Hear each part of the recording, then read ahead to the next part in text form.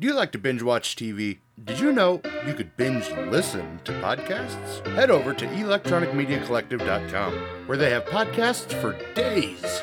You like podcasts about wrestling? They have that. Do you like podcasts about TV and film? They have that. Do you like podcasts about horror? EMC has that too. Do you like comedy? Do you like books? Guess what? They've got you covered. Head over to electronicmediacollective.com. Pick your favorite podcast today. Hey, boils and ghouls, this is David Howard Thornton from Terrifier and the upcoming Terrifier 2, and you're listening to Moose's Monster Mash.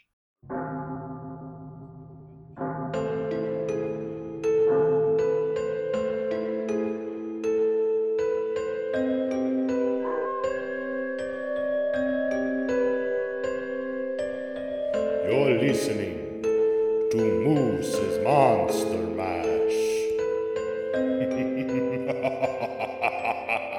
Welcome, horror hounds, to another episode of Moose's Monster Mash. I'm your host, Moose. And today, we're going to answer that age-old question, what's black and white and red all over? And if you said newspaper, well, you're probably older than I am. But that's not the case. Today, the answer is my guest. And my guest today is from Terrifier and the very much anticipated upcoming Terrifier 2, Art the Clown himself, Mr. David Howard Thornton. Hey! Hey, we're both going off of just getting COVID shots, too, so we're like, hey! He's like, yay, life. Hi, everybody! So, you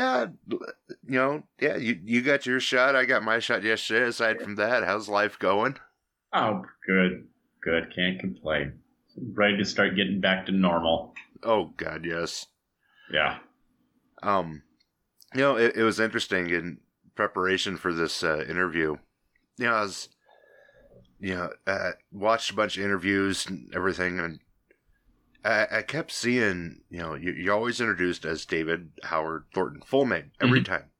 Right. And I was like, well, why in the hell? And I figured, it had to do something with, like, SAG. Yep. SAG rules, you can't be, you can't have the same name as someone else. And so I look into it, and there is another David Thornton. Yep. Cyndi Lauper's husband. Cyndi Lauper's husband, yes. So it's like, wow. Well, I can't compete, it's like, girls just want to have fun, and so they marry guys named David Thornton.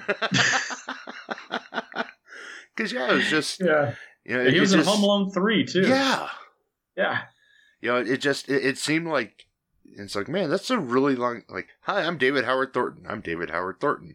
It just seemed like it'd be nice to shorten it up. It's like, nope, there's already one out there kicking. Oh, I know. It sounds so sophisticated, but for me, it makes me sound... Every time I hear it, I had to get used to hearing it because I would think I was in trouble. Because that's always what I heard when I was a kid when I was in trouble. David Howard Thornton. I'm like, shit. Oh, yeah. As a kid, if your middle name comes out, you're screwed. Oh, God, that was like death. I'm like, I'm in trouble. Well, and, at least, like our generation, that's, if your friends knew your middle name, you got in trouble a lot. Oh, yeah. Oh, yeah. So... Oh, my best friend always made fun of my middle name. He was like, Howard the Duck, little Howie. Baby Howie. And I'm like, oh, God. So it's funny that I go by it professionally now. So it's like, well, it's funny how they, you kind of just own it after a while. Oh, yeah. So how does a kid from Alabama, Huntsville, Alabama, end up doing musical theater in New York? Yeah, that's not what you think of when you think of Alabama. It's just like, especially where I was from, it was all about football. You say, what's wrong with you, boy? You're scrawny and you don't do sports. What's wrong with you? You one of those? I just want to dance. Yeah, I just wanted to make people laugh. That was my thing. That's why I got into it. I discovered in middle school when I was getting bullied and everything. I did a choral production of Mickey's Christmas Carol, and I played Mickey Mouse in that. And everything started going wrong on the show, and I just started improvising on the spot and cracking jokes and characters, Mickey Mouse, and I had everybody just dying laughing. And I was like, God, I love this feeling. This is fantastic. I feel like a freaking rock star. And for once, people are laughing with me instead of at me at this school, and I love this feeling. I want to do more of this, and I think that's where it all kind of just clicked in my head. Like, this is really something I enjoyed doing, because I experimented a lot as a kid with, sports and all that kind of stuff too. I did Taekwondo, I did soccer, I did T-ball, all that kind of stuff. And none of that was really something that like really clicked with me like theater did. And I was like, I like playing funny characters and stuff like that. So it's like, I think I want to do this more. And so, oddly enough, I didn't get a degree in theater. I was trying to be pragmatic with my life because I come from a family of engineers and teachers. So I was like, well, why don't I become a teacher? And so I got my degree in elementary education. But it wasn't until my mom passed away from cancer while I was in college doing my internship. And I realized I think I get more enjoyment and fulfillment out of actually entertaining than teaching. And I was like, I think I want to do this instead. And that's why I decided to just go ahead and pursue this. But I still got my degree in teaching after I graduated. I was like, okay, I'm going to move to New York and pursue this instead. But I have a degree to fall back on in case it doesn't work out. And that could be very interesting as, these movies take off and you become popular for Art the Clown. And then shift back into elementary school teacher. No one ever give me any discipline problems. Exactly. The kids won't be acting up in class. I mean, oh no, like is he gonna become hurt? Mom, our teacher's nuts. Well, I don't even think they would allow me to teach in Alabama now. They'll be like, nope. That's why you play one of those evil characters. We can't have that around children and stuff like that. Oh, we seen what you can do, boy. Mm-hmm. Choral production of Mickey, and then you're in a touring company later doing of. Yeah, I'm in the production of. English hard. In a production of How the Grinch Stole Christmas. Yes. And I did that for 5 years. Yeah, that's just... This all builds up to a very interesting shift here. It just... Oh, very much so. It just... When I learned that, it just seemed very, out of character. Not... Your backstory's interesting. The the musical theater, the comedy, So what was the touring like with How the Grinch Stole Christmas? Oh, it was fun because we were like one of those tourists where there are a lot of tourists where they're just in a city for like a day or two and then they have to move on to the next city. We weren't like that. We got to have at least a week-long sit down in each city we went to. So it was great because during the daytime, we would be free to do whatever we wanted. So we'd do all the touristy stuff or, just chill out. And then at night we'd go and do the show, except for the weekends. We had to do 4 shows a day. But it was great. Got to see a lot of awesome cities and stuff like that and had fun. And our Grinch, who I understudied, was Stephen Carl, who was Robbie Rotten from the show Lazy Town. And he was a master at physical comedy.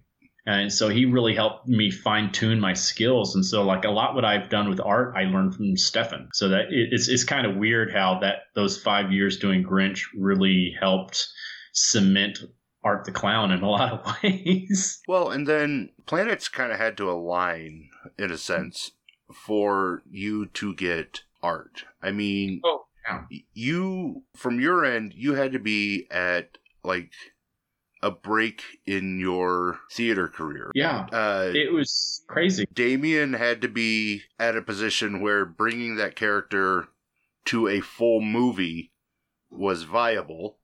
Mm-hmm. At this point, Mike had retired, the original Art. And so, all of these things had to just kind of line up. Yeah. And it's so strange. Here you are now, this new age classic slasher. Well, things really did line up. That's the weird thing about it because after my last tour at Grinch, I decided to take about 4 months off just to focus on auditioning instead of going back and waiting tables for a few months. And I just lived off the unemployment I made from my tour.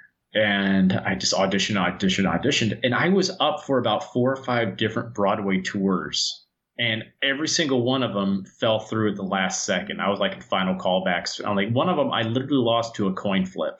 And at the time, I was getting so pissed off. I was like, my God, I'm so freaking close to booking another tour. And I'm like, come on, will something happen here? And then, the audition for Terrifier, I just randomly saw it online, and I'm like, this sounds perfect for me. I knew the character from All Hallows Eve, so I was like, oh my God, this is perfect for me. And I had never done film before, except for like extra work. And I was like, I'd always been wanting to get into film or TV. And I was like, well, this would be a great way to get my foot in the door. So I'm like, this is perfect. I need to submit myself. I called up my agents, like, you have to submit me for this. I guarantee you that I am perfect for this role. Please, please, please. And it worked out. And it's like, the weird thing is, like, if I had gotten any of those tours, I would have not been able to audition or not been able to film.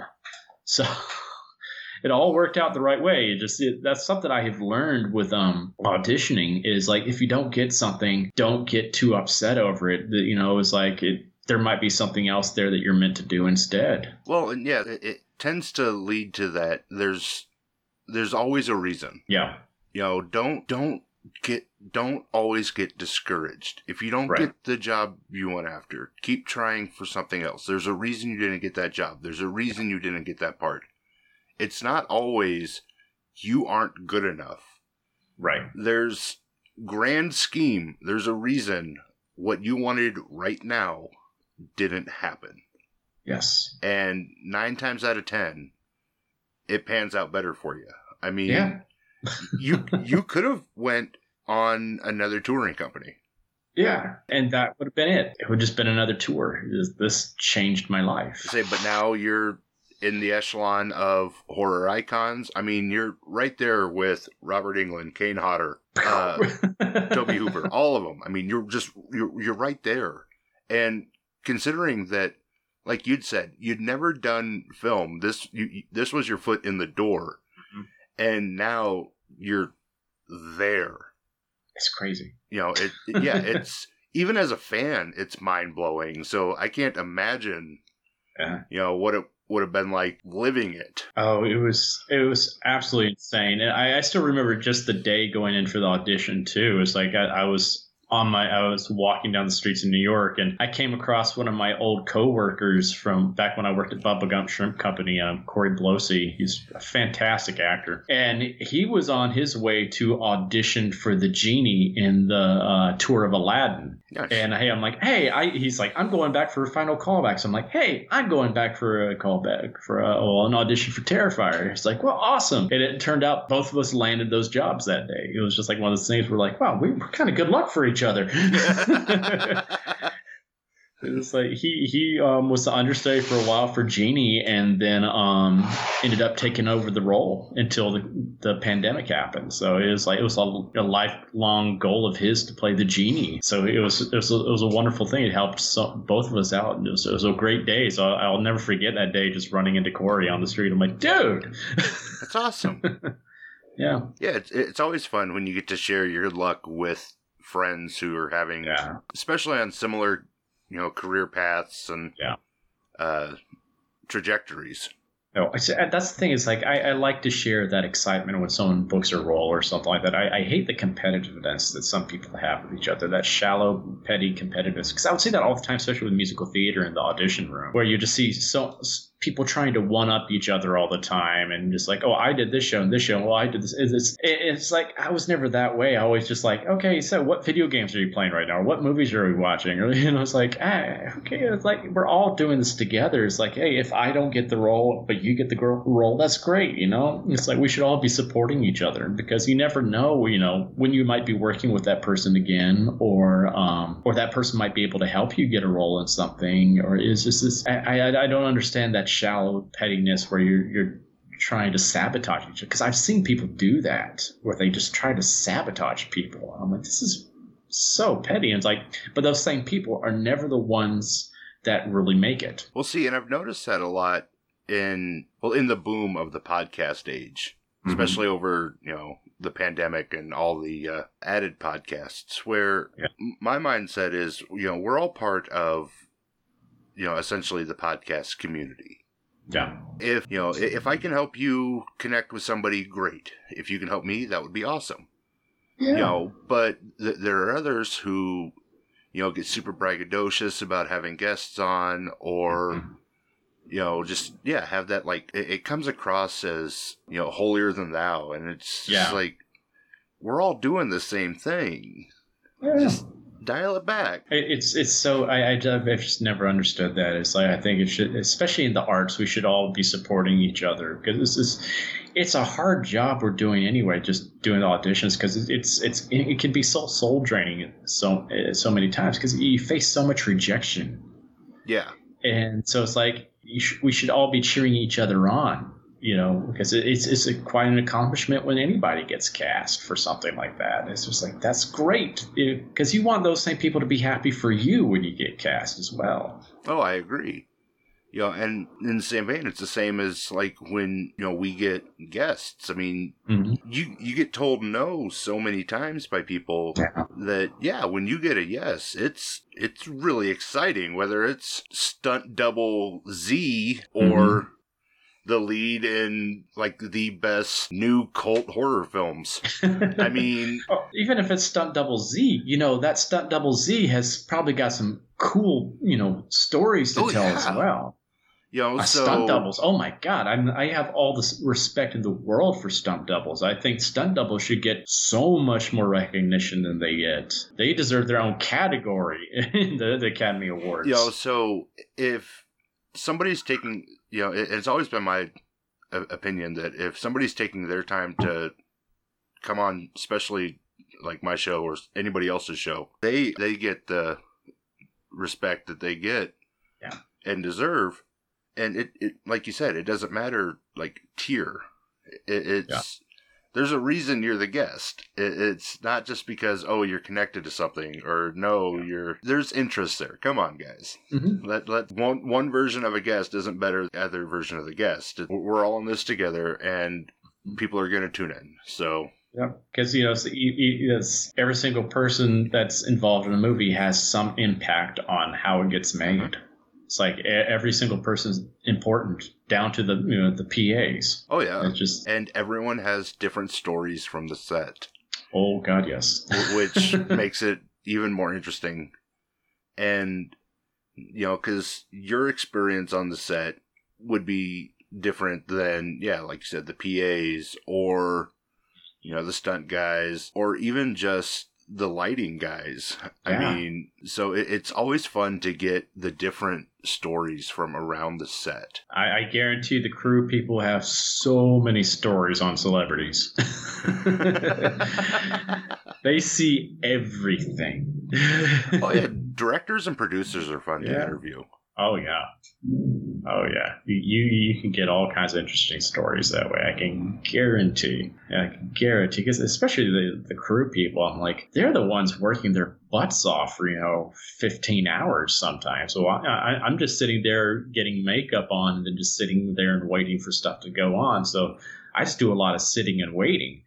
They're the ones busting their butts the whole entire time. Yeah, and they don't get the recognition for it. Not usually. So, at this point, you've auditioned for art, and it's my understanding, the way the audition went, you went in, you did the audition, and Damien and, I don't want to butcher his last name, is it Leone? Leone. Yes.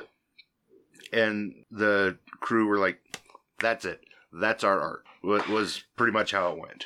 I guess so. I mean, that's more of a question for Damien, because I have no idea who else auditioned and stuff like that. But they asked me there in the room if I could come in for a makeup test. So that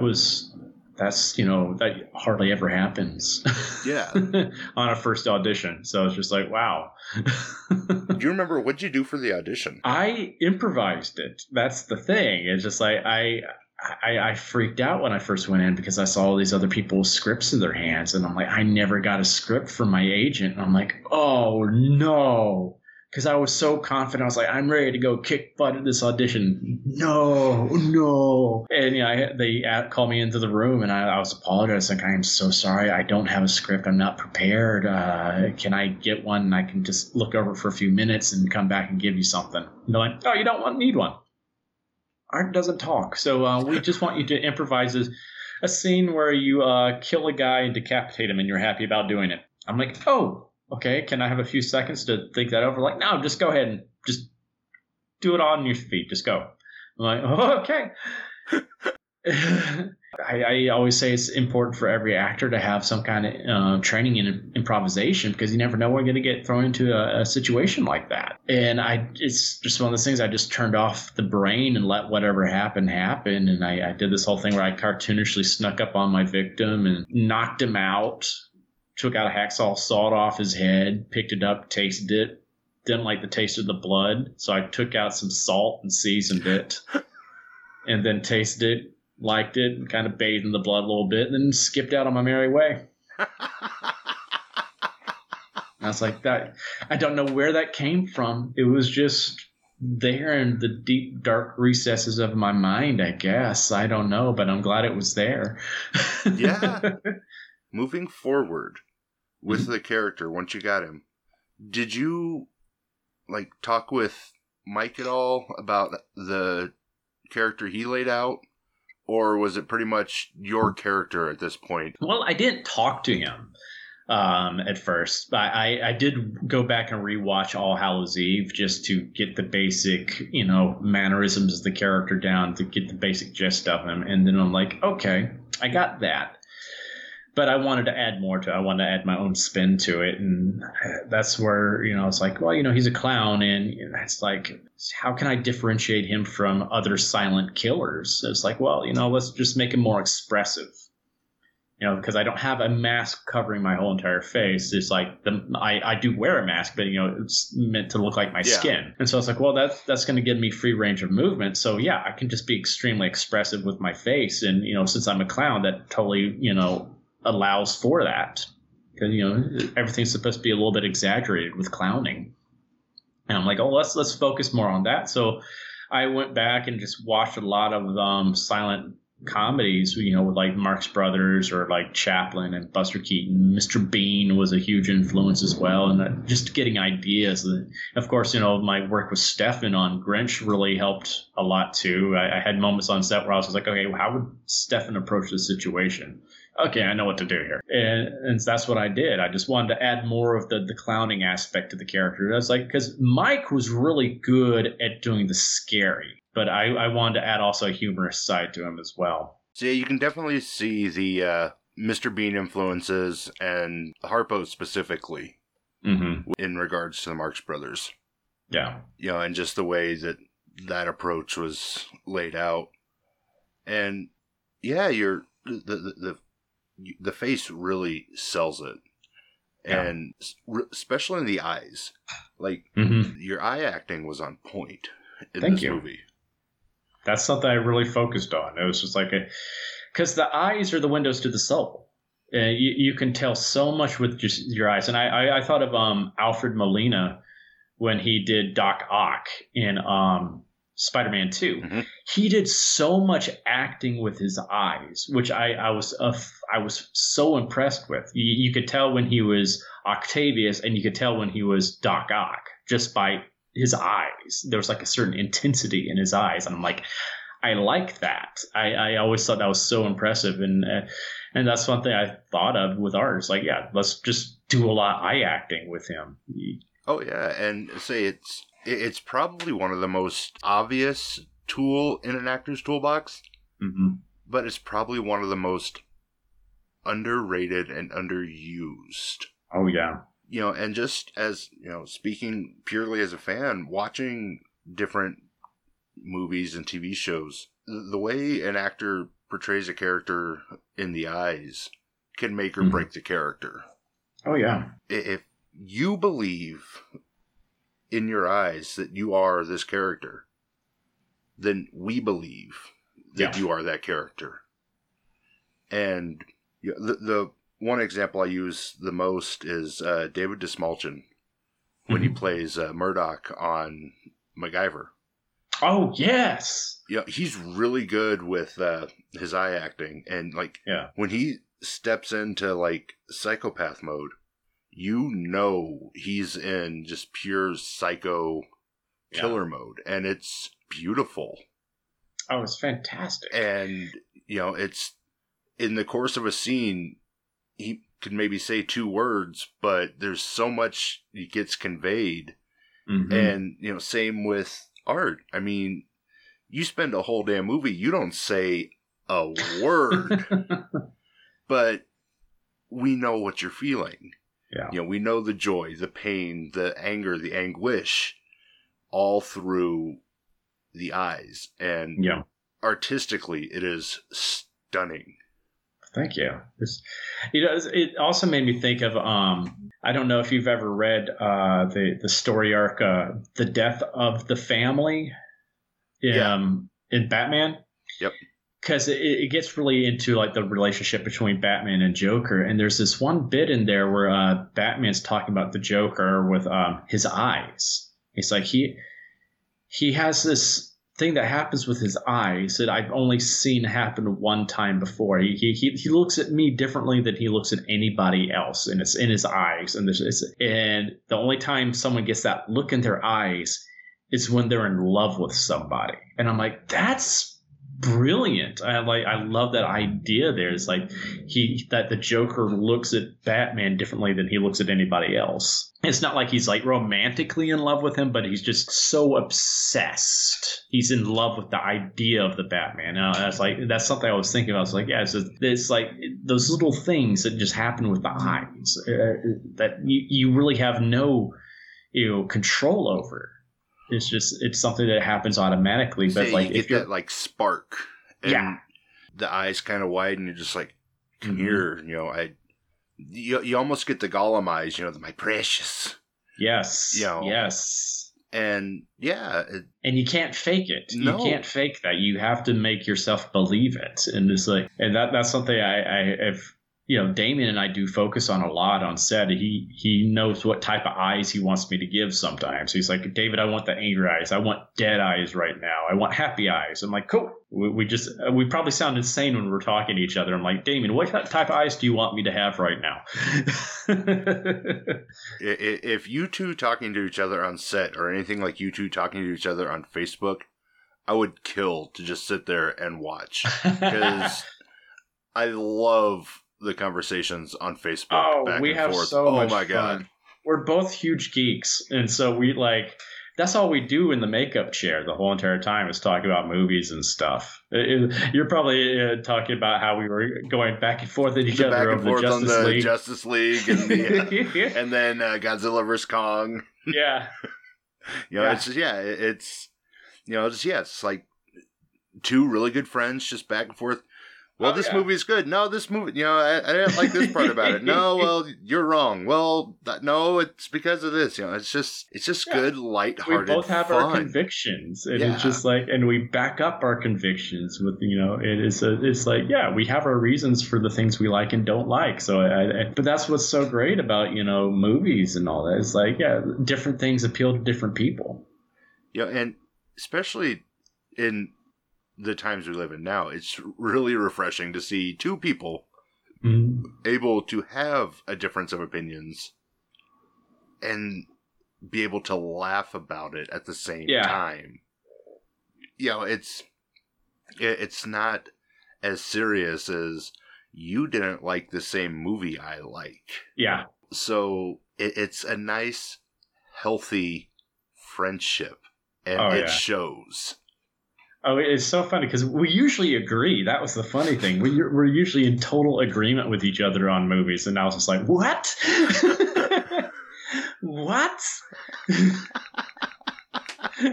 We do this all the time, and it's just like, and then other people get on the conversations too. I remember on set for Stream recently, we just sat in the room one night just talking about RoboCop, how RoboCop is such a great movie, and there are some people that had never seen RoboCop were like, what? Have you never seen RoboCop?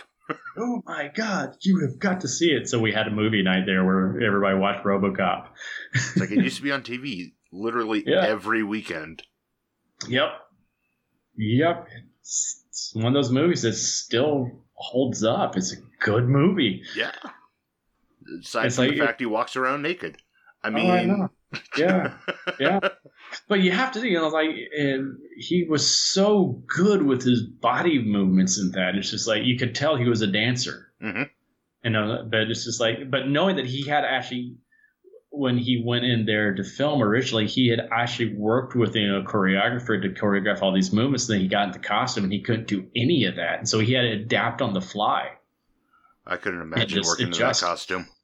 Oh my God! It just makes me respect him so much more as an actor.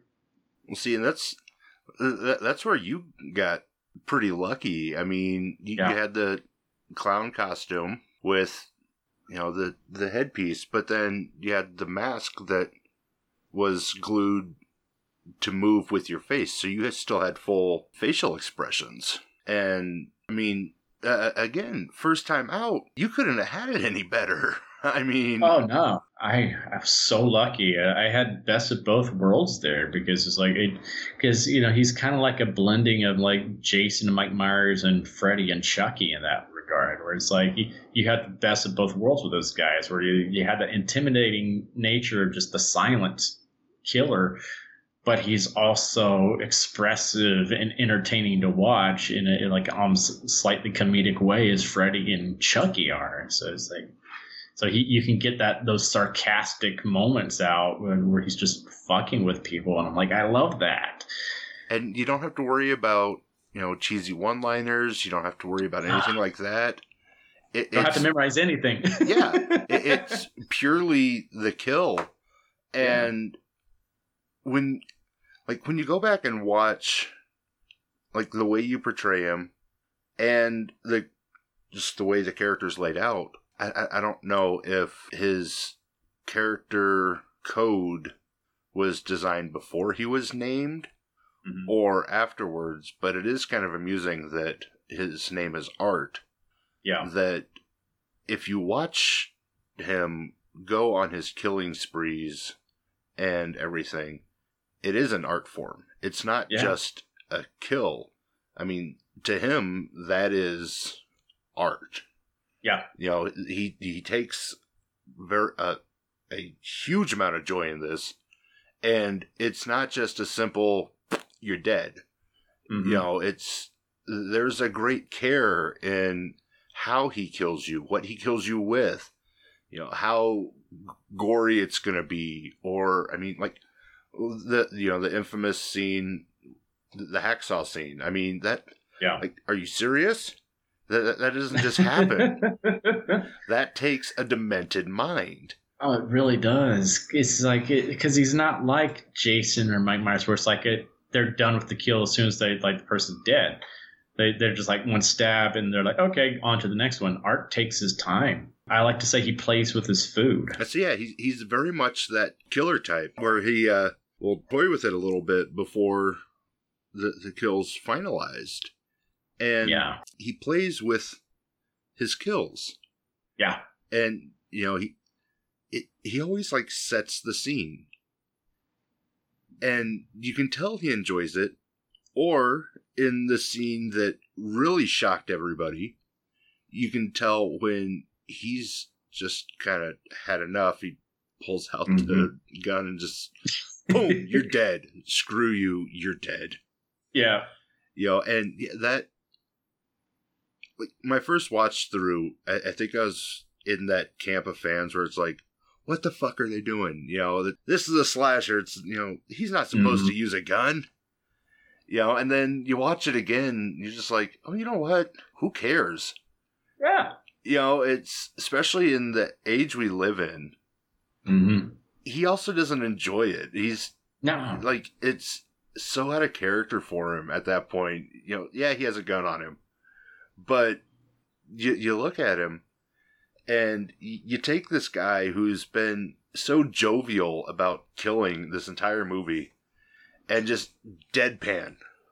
Yeah. Boom! It's just like, huh. Huh. Even the murderer uses it as a last resort. Yep. Yep. I actually love that moment. I was like, that night we were filming it, it's like, it felt so much fun to do. Just that quick, like, badass type of James Bond, pull out the gun. I love doing that, but I was like, man, we're going to piss some people off. Oh, we're going to piss some people off. Because, like, no one's going to see this coming. No one. They would expect maybe to toss out a knife or something, you know, or, you know, have a squirting flower, something like that. They didn't expect a gun to come out. No. So, yeah, it was definitely a shot out of left field. And literally. Yeah. That first watch through, it was like, come on. And then it's like, you know what? No, that... Yeah. I can appreciate it. It makes a lot of sense. Because it's great. You know, he just... you can see it. He's on his last leg at that point. Yeah. And it's... Well, I can let her kill me. Mm-hmm. Or I can keep on going. I'm going. You know? Yeah. So, I loved it. That was probably one of my favorite moments, seeing it with an audience too. That the first time was just like the different kind of reactions that all happened at the same time in that theater. It was just, you had some people scream because they got scared. You had other people scream because they got mad. They're like, bullshit. Other people just started laughing their heads off. It was just like such a mishmash of reactions that all happened at the same time. And I was like, that's awesome. You don't really get those kind of moments very often in a movie. No. Where you get so many different types of reactions at the same time. Especially in a horror movie. Yeah. I mean, we've come to a point now in horror movies where there's a formula. There's, you know, a pattern. It's down to timing. And, you know, we can expect what's coming next, which really, it limits the jump scares. It limits everything else. And then here's this damn clown. Pulls out a gun and Bam. Blows the lady away. I mean, are you fucking kidding me? Yep. Just turns it all on its ear. That's like one of the few actual jump scares we have in the movie, too, where it's just like, but it's a different type of jump scare, too. Yeah. It's not a truck going by or someone running into their friend or something like that. It's like, oh. Yeah, it's one, it's a scene stealer. Two, everyone's going to talk about it after the first time to watch this movie. Yeah. And three, it shows art as human. Yeah. You know, because up until this point, I think that's part of why slashers haven't needed guns. Yeah, I mean, you look at Michael Myers and Jason. Freddy's definitely supernatural.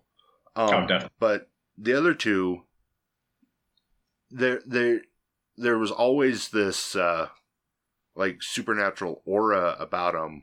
And later on, Jason was resurrected, so obviously supernatural. Definitely. But you know, none of them were like human killers. Right. And then, you get to movies like House of a Thousand Corpses, Devil's Rejects. They're humans. They're using guns.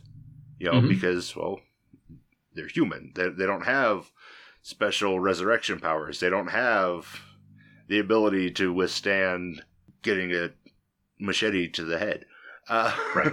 You know, so, it's very interesting to see this very human moment. Yeah. In what has been otherwise a very sadistic, joyfully sadistic, rather, character. Well, see, that's something we're trying to keep going in Terrifier 2 as well, because, you know, there definitely is a supernatural element, clearly by the end of the movie, when he's resurrected from the dead.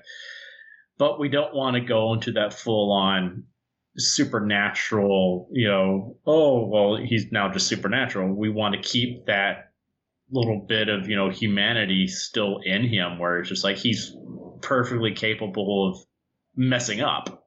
Yeah. And, He's not going to be this invincible powerhouse. He can still be, hurt in ways, I guess you could say. And so it's just like, oh yeah, he might mess up. You can trip him up and stuff like that. So he's not a perfect being. He just be brought back from the dead, basically. Before we jump into a little bit of Terrifier 2, I do want to talk about... someone wants Terrifier 2. They're just having a conversation. They are. They're debating Justice League. Are we finished?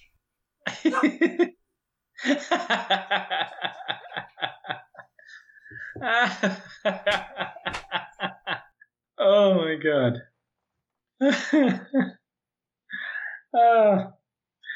That little are we finished, that little at the end, that killed me. That killed me. Yes, my dog's back talk. It's great. That's so funny. Mailman came by. Oh, okay. Damn you, mailman. So, before getting into Terrifier 2, let's talk the Joker influence that has made its way into this character. Oh, definitely. Definitely. I definitely put a lot of Joker into him. Because now, I believe you said the Mark Hamill Joker is your favorite Joker. Yes. Now, is that the one that you tried to, imbibe into art? Or is it more like an amalgamation of the Jokers, all of the Jokers? I would say it's more of an amalgamation, but definitely more influenced by Mark. Because I think Mark truly understands the character. He understands that character 100%. He gets him. And he can do it just with his voice. It's amazing. Yeah. And see, watching it, I first time I watched it, I got a lot of Marx Brothers and a Cesar Romero vibe. Mm-hmm. Just that over-the-top, flashy Joker style. Yeah. So... And then to hear in the interviews that, I'm a Joker fan. I mean, hell, you've played Joker. So it's like, oh, okay. I wasn't wrong. I love it. Just the way you play him, it's very much... It brings that full Cesar Romero to Hamill vibe together, because it has that dark, sinister appeal of Heath Ledger's with the snarky style of Hamill, but that very over-the-top showmanship of the Cesar Romero Joker. Yeah. And it's so fun to watch.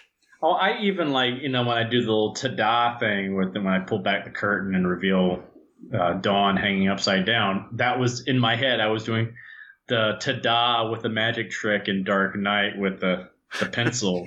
Ta-da. That's just kind of what I had in my head at that point. It's like, ta-da. Oh, I can imagine. I mean... Yeah, that's what I do in my head. I'm always, even though I don't speak any dialogue or anything like that, I always have dialogue in my head. So I think that just helps me stay in character. Well, and you have my to. I intention out. Yeah. It helps drive you through, where you're going. A lot of times the internal dialogue is as important, if not more important, than what's on the paper. Oh, most definitely. It just gives me I just narrate it myself in my head. I'm like, every little action I do, I'm doing something in my head where I'm like, oh, look at this. Oh, this is nice. Oh, and there's this little funny little things like that. It's like no one knows what I'm thinking, but they know what I'm thinking. Yeah. You know what I mean? So are we expecting more along the lines of the practical effects again in Terrifier 2? Oh, God, yes. Oh, thank God. Oh, God, yes. More so. I think Damien just outdid himself on the practical effects for Terrifier 2. And in a weird way, the pandemic actually helped it. because we still had two of our bigger kill scenes to do right when we went to lockdown. And we'd already started filming the very first parts of one of them. And what we even already started filming was good. It was very good. It made one of our crew members have to leave set because he was getting nauseous. And he was a horror fan. So he was just like, God, I'm getting woozy, guys. But we had all that time to kill. And Damien's like, instead of just moping about, oh, we're so close to being finished, he's like, well, then now I have time to really focus on what I want to do with this kill. So why don't I, stretch it out even more and do more with it? And so he went back to the drawing board, looked at the scene, and was like, okay, let's just go bigger with it. I got the time to build everything for it. So that's what he did. And like these two kill scenes are just the one of them is the kill that starts off the movie, and it's I got to see the rough cut of it recently. It's just, oh my God. It's great. It's great. And like the prosthetic he made of this one character is photorealistic. He even made apparatuses inside of it so it looks like it's breathing. Oh. And it's like it's very disconcerting when you're on set. Like I'm like, I think that's the actor. I'm like, that's not the actor. Okay.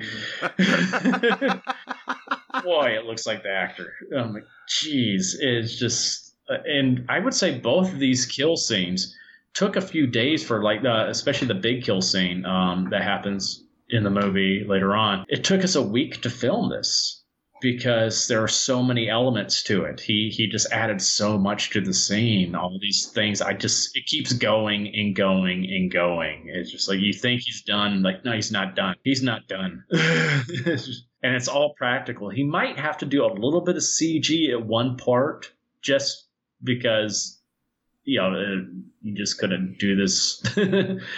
But it's not to like, wuss out on it. He's just like, well, this is just to, add a little extra where you need it. Yeah. That's how CG should be used. It's not used to just make up for everything. So, but I don't even know if he's going to do that. He might be able to just do it with the camera angles we use.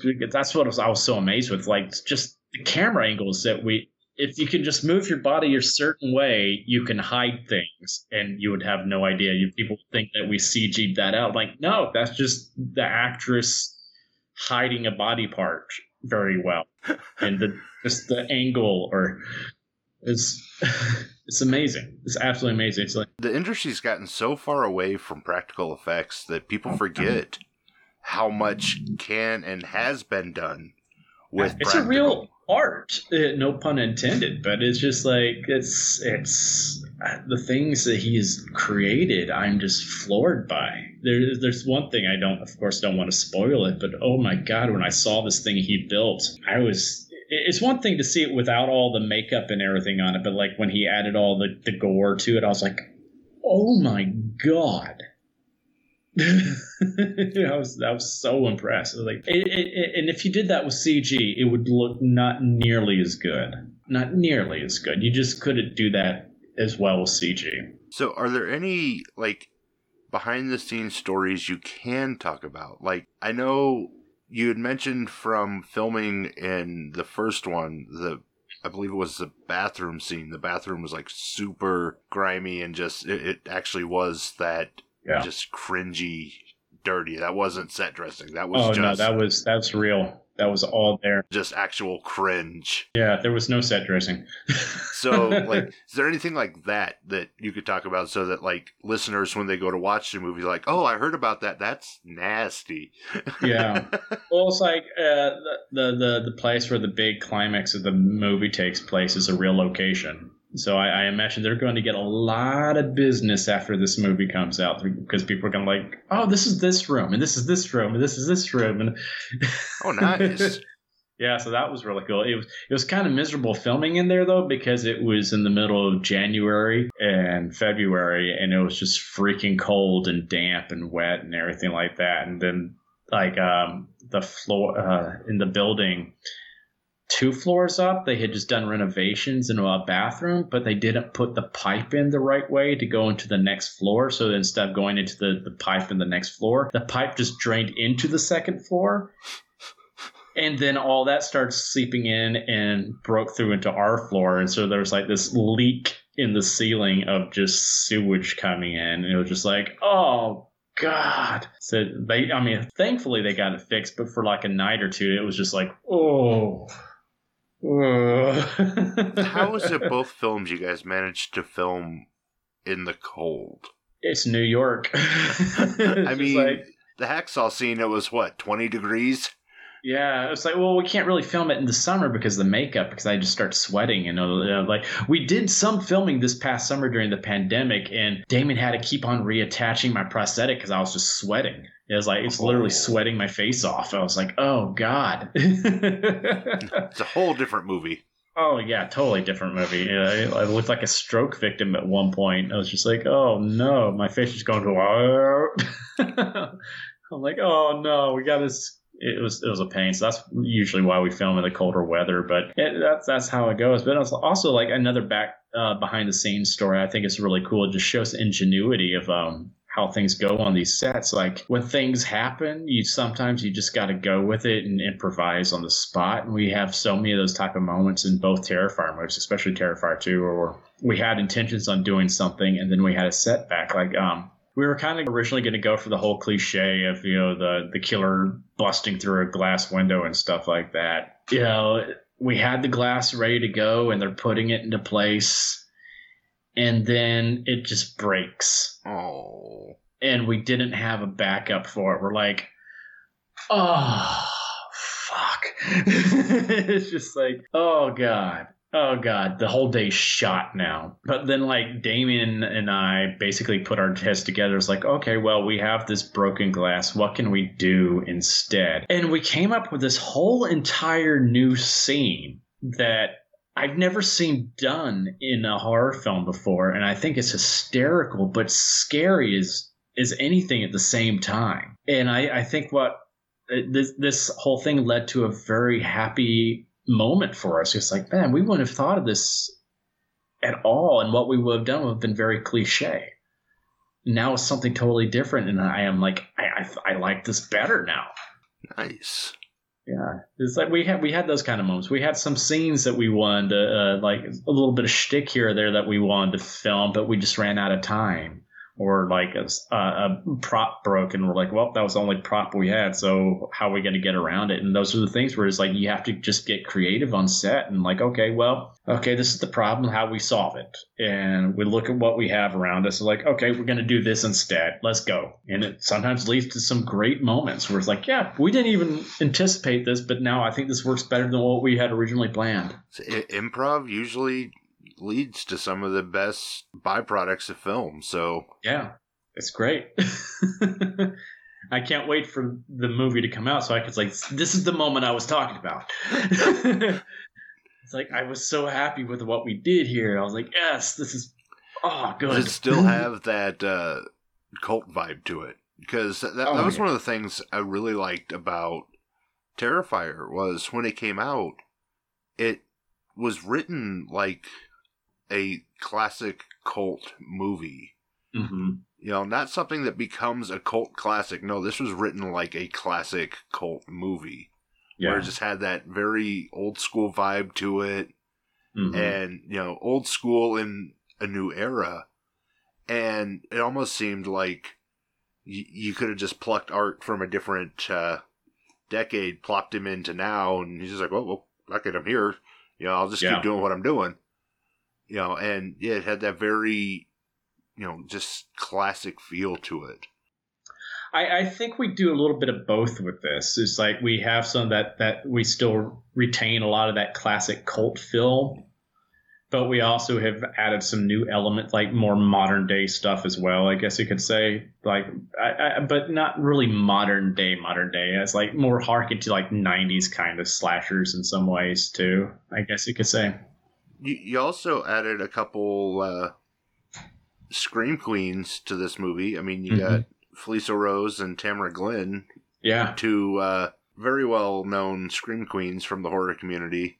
Yeah. So, I mean, this movie that years ago started as a short that Damien put together has really taken off onto its own thing, and this as we established earlier, this character is you now.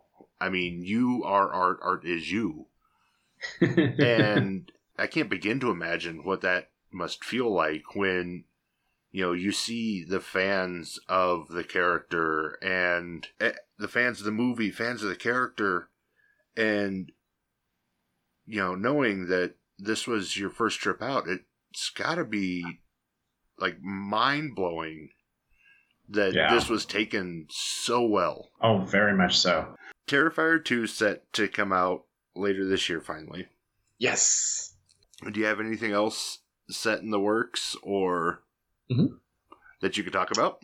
Yes, I do. The first of them it's called The Dark Offerings, and it was filmed exclusively over Zoom during the pandemic, which was kind of cool. They wrote a small little part in there for me after they had filmed most of it, but I was happy to join the cast. There's a lot of people from Terrifier involved and some other horror people as well. I think Felissa's in it, and Eileen Dietz, from Exorcist, is in it, and so it's a fun, cool idea for a film. So I think that's coming out later on this year and stuff like that. It depends how quickly they can get distribution and stuff like that. But also, I'm in the middle of filming another horror film with a lot of the Terrifier team. It's with Fuss and the Lens guys that also did Abnormal Attraction. But, Mike, the director, was the exterminator that I decapitate in Terrifier. And his brother and their other partner, Steve, are the two cops that come in and try to get me at the end. But it's a film called Stream. I can't really tell you much more about the plot yet, but it is, I get to play one of the killers in it, so that's really cool. And they're hoping it's going to become a franchise, which is really exciting as well. And they have a lot of big horror names involved in that one as well. So it's been awesome being on set with people I grew up watching in films, and now I get to see them work and get to know them as people too in real life. And I'm like, this is amazing. It's like, since it's on IMDb, I can reveal Jeffrey Combs is in it. So being able to watch him work on set was just amazing because he's such a great character actor. I was just like, it was like a master's class for me. Well, and this is really interesting considering that, how anti-horror your mom was, and now you're kind of shifting into this. You've carved this horror niche out for yourself. Yeah. It's such a hard curve in life, but that's how life goes. I mean, it's so funny because I'm also doing voiceover work for children's shows. So I'm like both ends of the spectrum. I literally just got cast in a new animated series for the Sesame Workshop. So I'm just like, oh boy. Wrong clown. Wrong clown. Oh yeah. Don't have me as a clown on here. That might be a bad idea. But that's what I was doing before I did Terrifier 2. I was doing a lot of animation, so it's just for children's shows. So it's just kind of funny that I've done both stuff for little kids, and then I've done this really crazy, over the top, gory stuff for adults too. So it's like, I cater to everybody, I guess you could say. Definitely a way to keep the career longevity. Yeah, I don't complain. It's fun. Both types of work are so much fun for me. I love the voiceover work, and I love doing the horror work. And so before we wrap this up, I have two more questions. One, if you could pick a dream role before you die or retire, what would it be? Oh, Joker, easily. Easily, bar none. It's like, I want to bring him to life. I want to bring the comic book version of that character to life. And because that's the thing that's driven me crazy about Hollywood. It's like they keep on trying to do something different with him that's not actually in line with his character. And I'm like, no, just stick to the comics. Stick to that's why he's sustained himself as a character for like 80 years. And that's why he's popular. Yes. It's like, people want that. Bring that. Get someone that's really good at writing Joker dialogue. Oh, yeah. Please. Because that's the thing. It's like, it's the monologuing he does. It's just like, if you can get the right person there to write the dialogue for the character, that's all you really need. And it just kind of falls in place after that, I think. Oh, most definitely.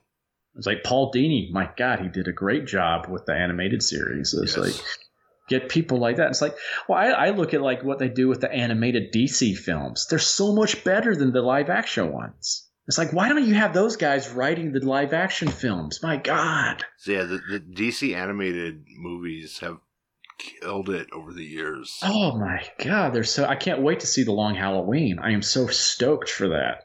So yeah, just saw that trailer. I was like, ooh. Yeah. I was like, yes. And I love that Troy Baker's doing the Joker in it too. He does a really good Joker. Yeah. So it's like, if you can't get Mark, get Troy. Right. If you could pick a franchise crossover for like art to go up against, who would it be? Ah, boy, it's gonna be weird.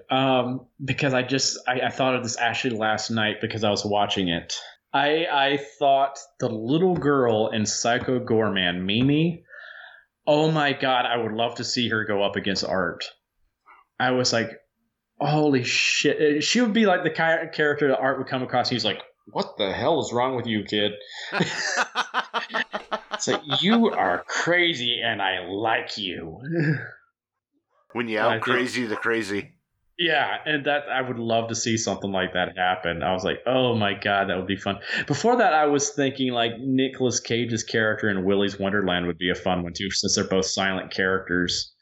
So that and he plays crazy film. So well.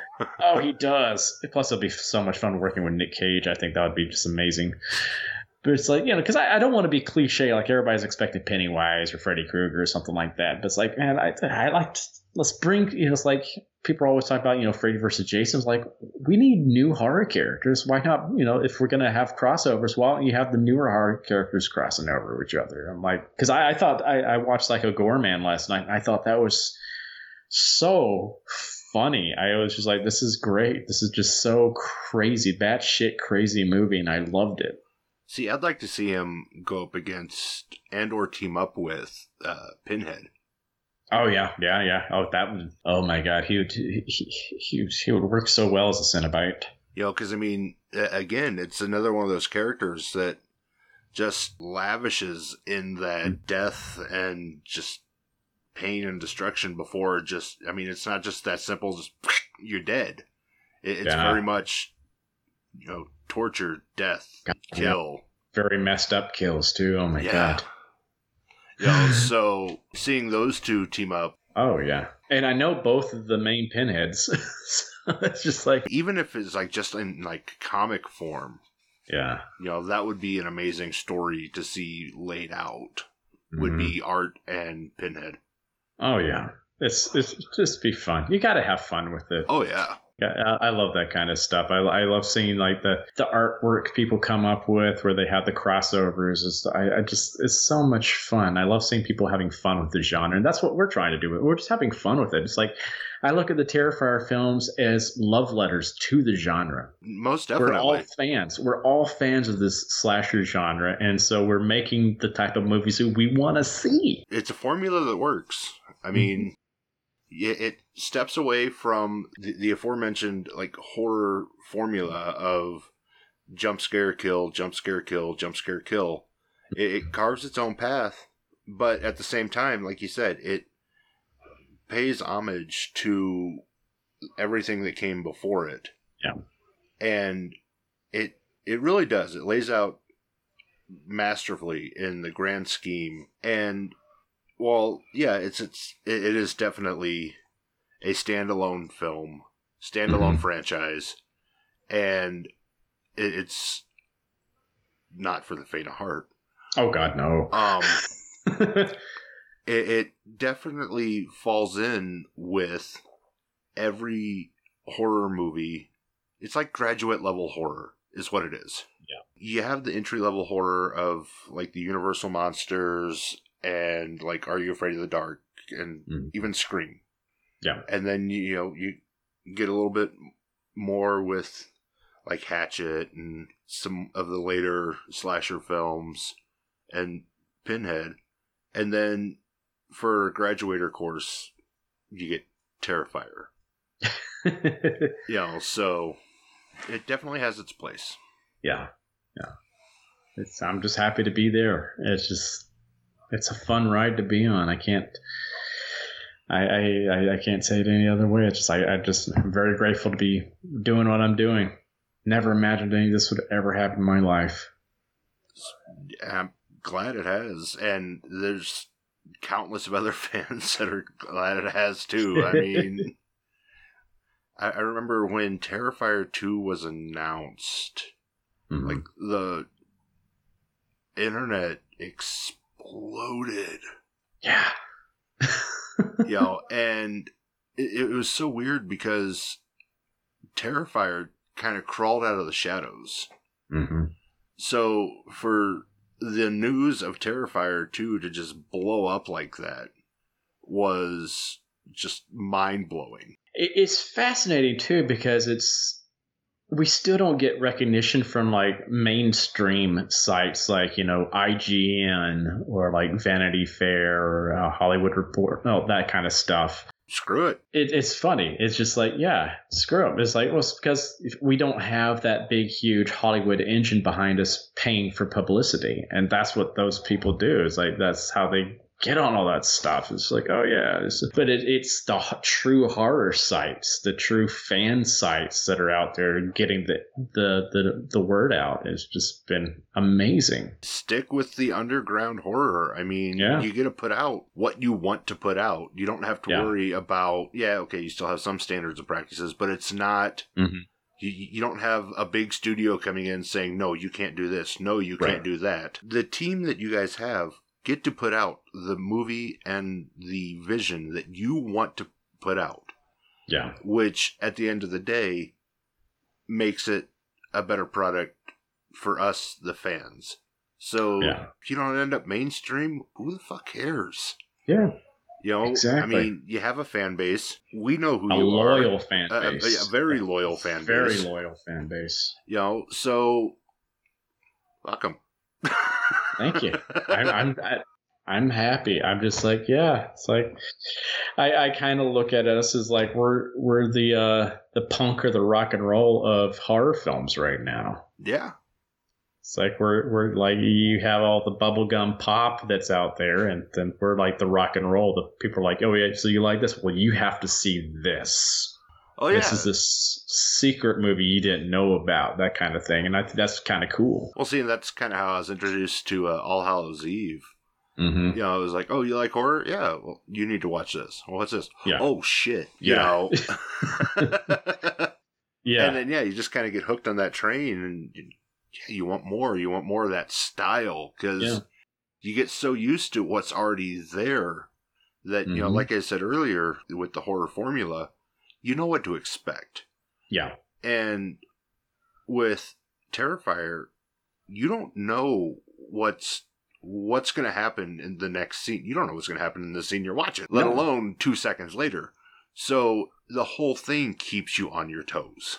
Yeah. It's nice to finally have something refreshing in the horror genre that you can still get that same feeling you got the very first time you watched a horror movie, and with that just like awe-inspiring, this is what I like, that surge of adrenaline, that, oh my God, what's going to happen?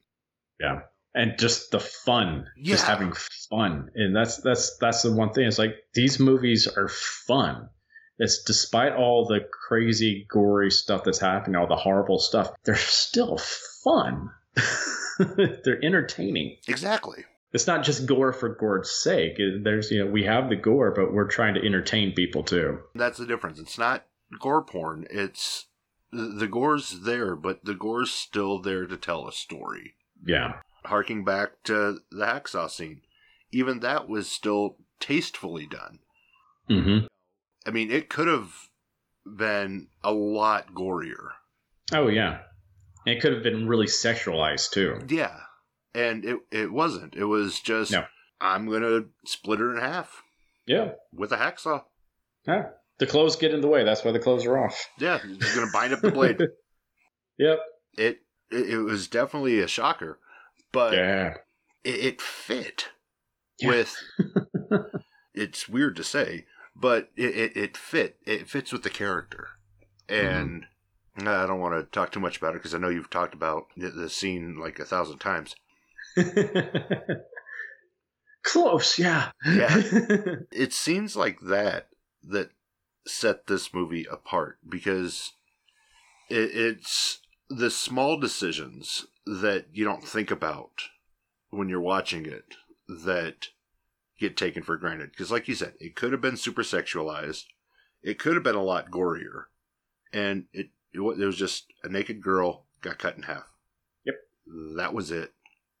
And it did exactly what it needed to do. Yeah, I mean, okay. I honestly, me and countless others can't wait for this next one to drop. I'm one of those ones too, because there's so much I haven't even seen yet, and I can't wait to see. You're ready to talk yeah, about. I'm like, oh my god! I'm gonna have to have you back on after it drops, because otherwise we're gonna be here all day just bullshitting. So before I let you go, where can listeners keep up to date with you on like social medias and such?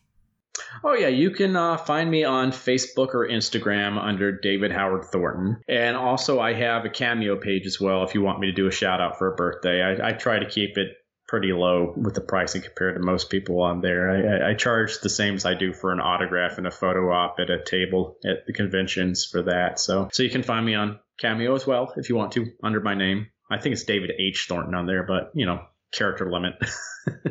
And listeners, like always, I'll make it easy and I have those links in the episode description. And you guys can find me and other great podcasters over at electronicmediacollective.com or on Twitter at Moose Media Inc. David, it was fun sitting and bullshitting for this last while and just breaking down the movie and getting into the road that led you to where you are now. Thanks. I had fun chatting with you too, man.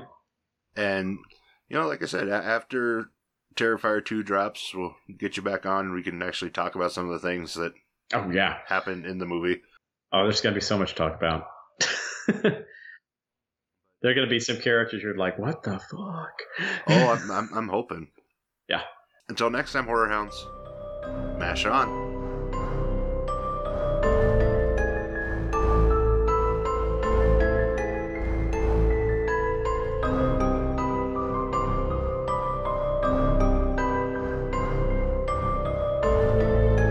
This has been Moose's Monster Mash. Come back for more chills and thrills if you dare.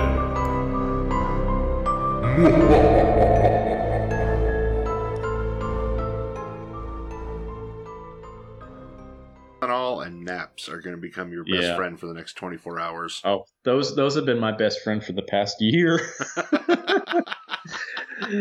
I was like, I don't know how many naps I have taken this past year. I'm just like, it's like 3:00 in the afternoon. I'm like, I feel like a nap.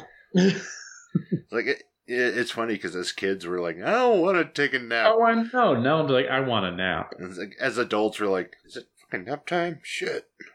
Yes, nap time. Where's my recess? Yeah. My fruit snacks. God, fruit snacks, those are the best.